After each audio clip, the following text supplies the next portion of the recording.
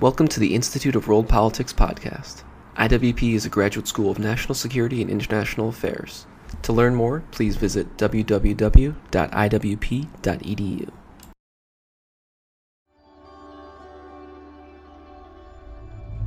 Good afternoon. We're so glad you could join us for this lecture at the Institute of World Politics. For those of you who are new, IWP is a graduate school of national security and international affairs. We have 5 master's degree programs, 18 certificates of study, and a new doctoral program. If you're interested in learning more about us, please feel free to speak to one of our staff members at the conclusion of this event. Really quickly, there's going to be a drawing sponsored by Visioneer. There are 2 prizes. If everyone could put your business card in, I'm going to start passing it around after I'm done with this, and we'll collect it, and there'll be a drawing after this event, and then we'll move into the reception afterwards for some mingling. Okay. Our speaker today is Joe Billingsley. He's the founder of the Military Cyber Professionals Association. He's an adjunct faculty at the George Washington University. He's an advisor of the Cybersecurity Forum Initiative, a fellow at the Center for Network Innovation and Experimentation, and a special advisor of the peer-reviewed journal Military Cyber Affairs. He collaborates with organizations including the Atlantic Council and Smithsonian Institution. Joe is an instructor for the Cyber Intelligence Initiative, CI2, here at IWP, and this May he'll be teaching a course on cyber strategy development. Mr. Billingsley is an Iraq War veteran and former U.S. Army strategist and cyber operations officer, having graduated programs at Army War College, Naval War College, Military Intelligence School, and Army School of Information Technology. He holds a BA in History from the University of Connecticut and an MS in Cyber Systems and Operations from the Naval Postgraduate School. And he's also pursuing a PhD in Information Sciences. Please join me in welcoming Mr. Billingsley.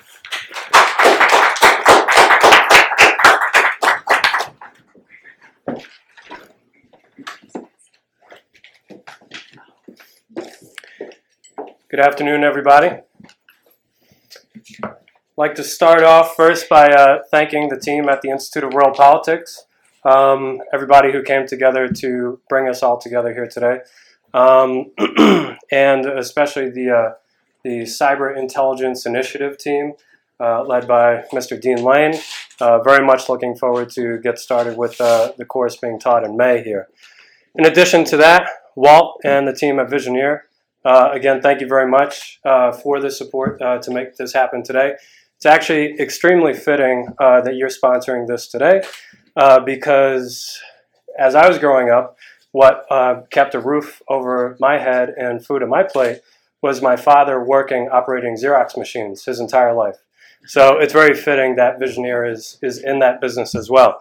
And for everybody here in the audience today, again, thank you very much for spending your valuable time, and for anybody who might be watching later on YouTube. So for our talk today, this is the agenda, and I'd just like to remind everybody that I'm actually speaking as myself here and not as a representative from any other organization. So first of all, what are we doing here today?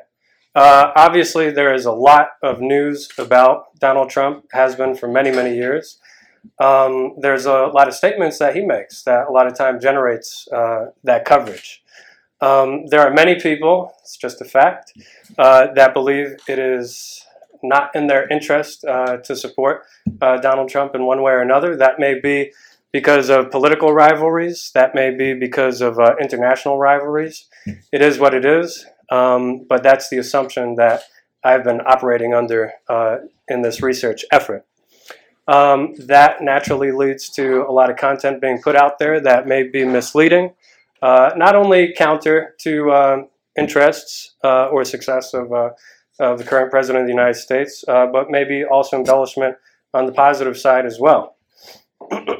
So going forward, My intent here is to consider his actual statements and actions, all unclassified, all from open source materials, with the overall intent of better understanding what his perspective is considering cyber conflict, so we in the national security and national policy community can do a much better job at anticipating what's coming in store from him. So essentially what we're doing is we're cutting through a lot of the noise out there and trying to distill the signal from that noise. A lot of noise, of course, comes from Twitter, which we all know that President Trump is a prolific tweeter. So he was an early adopter of Twitter, if you want to consider Everett Rogers' communities of different innovation adoption over the lifespan of a particular innovation. So in the past 9 years of him tweeting, he's put out about over 27,000 tweets, and that's from yesterday's count, actually. So on average, that's over 11 tweets per day over a 9-year period, and wow, that's actually quite a bit of noise out there.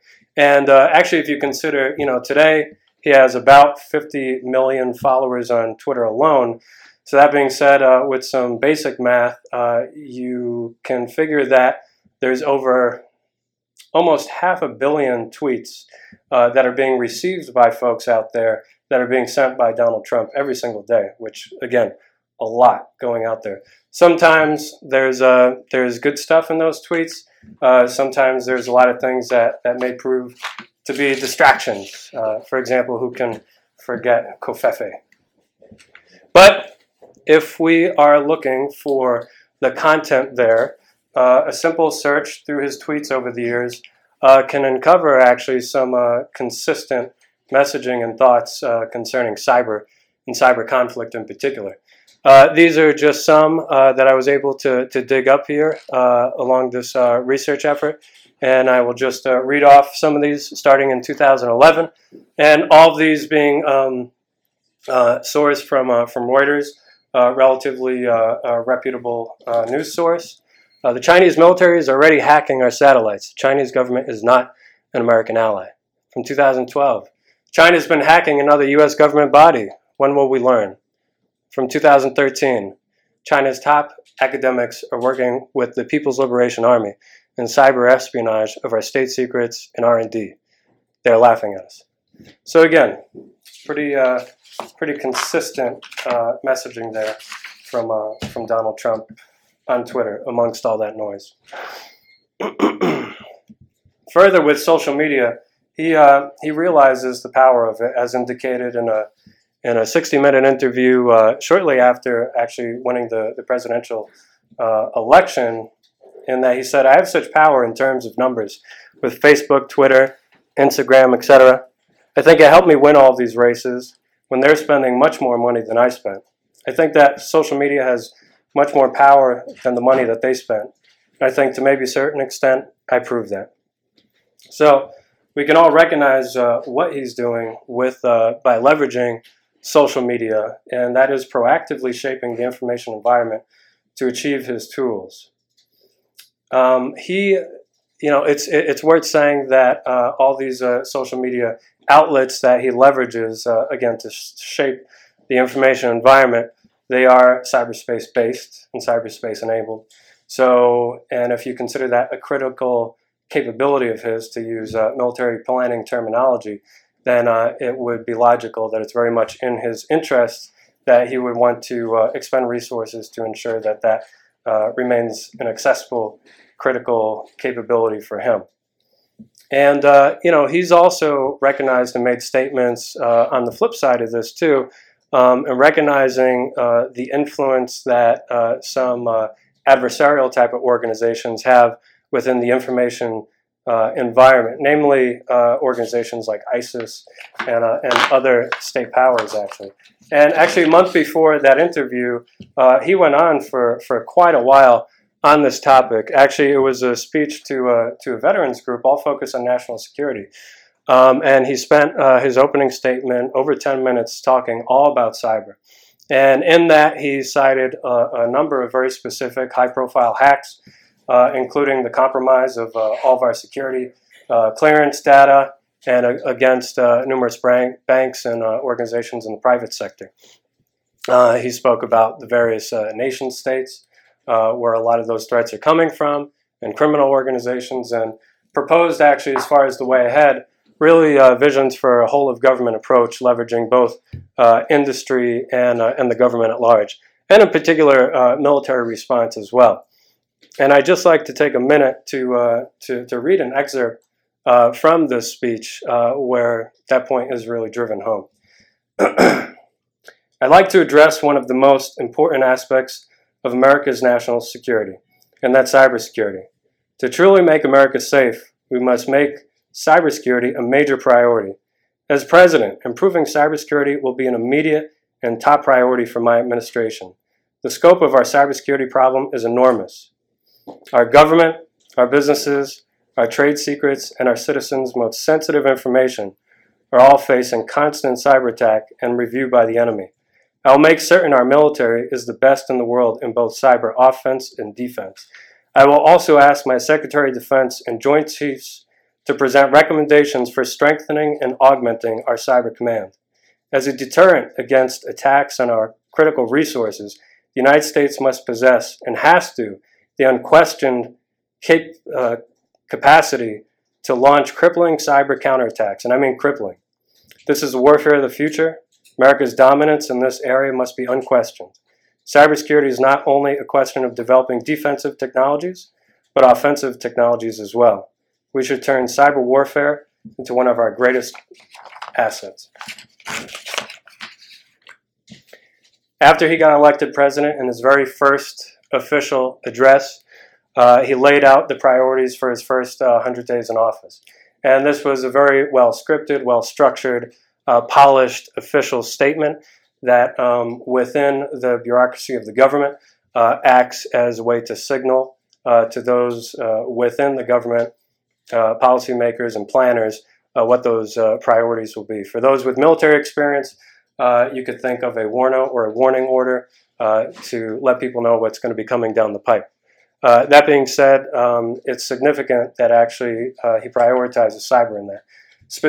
Specifically, he says, on national security, I will ask the Department of Defense and chairmen of the Joint Chiefs of Staff to develop a comprehensive plan to protect America's vital infrastructure from cyber attacks and all other form of attacks.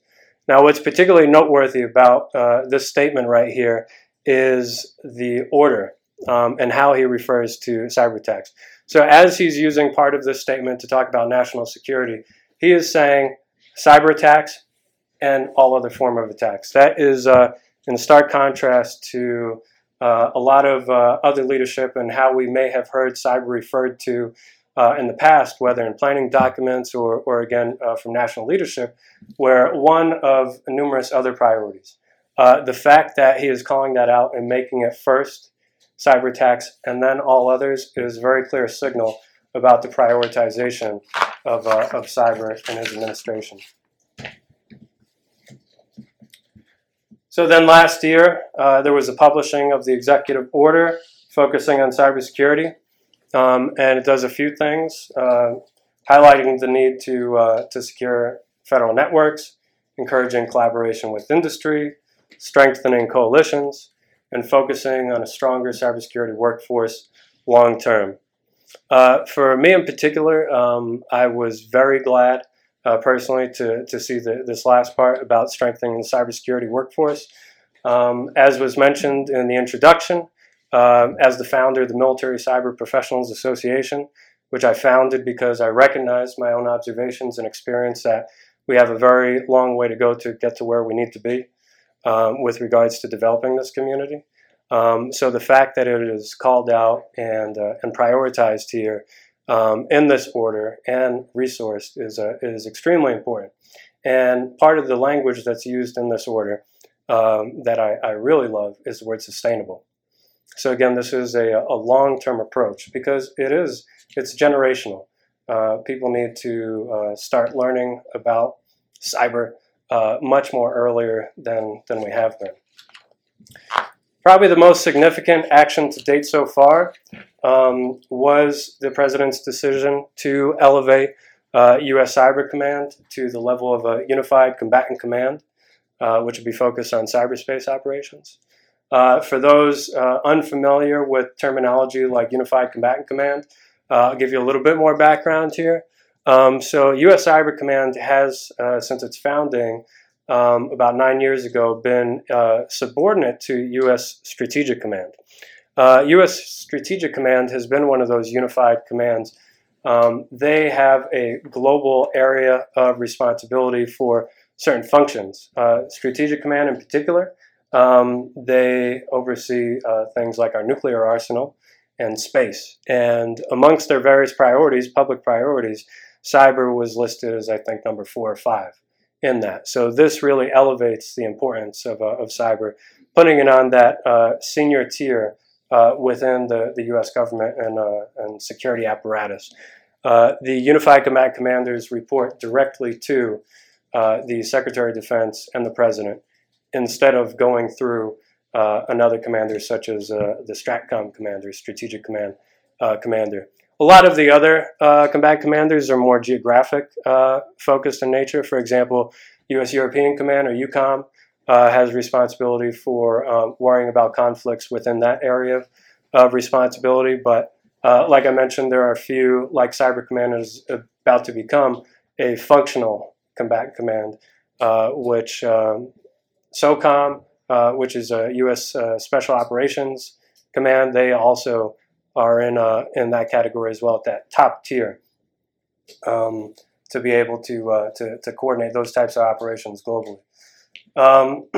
This will also not only allow them to react much more rapidly by having the direct communication link with the President and Secretary of Defense, but this also helps a lot in how they can organize internally.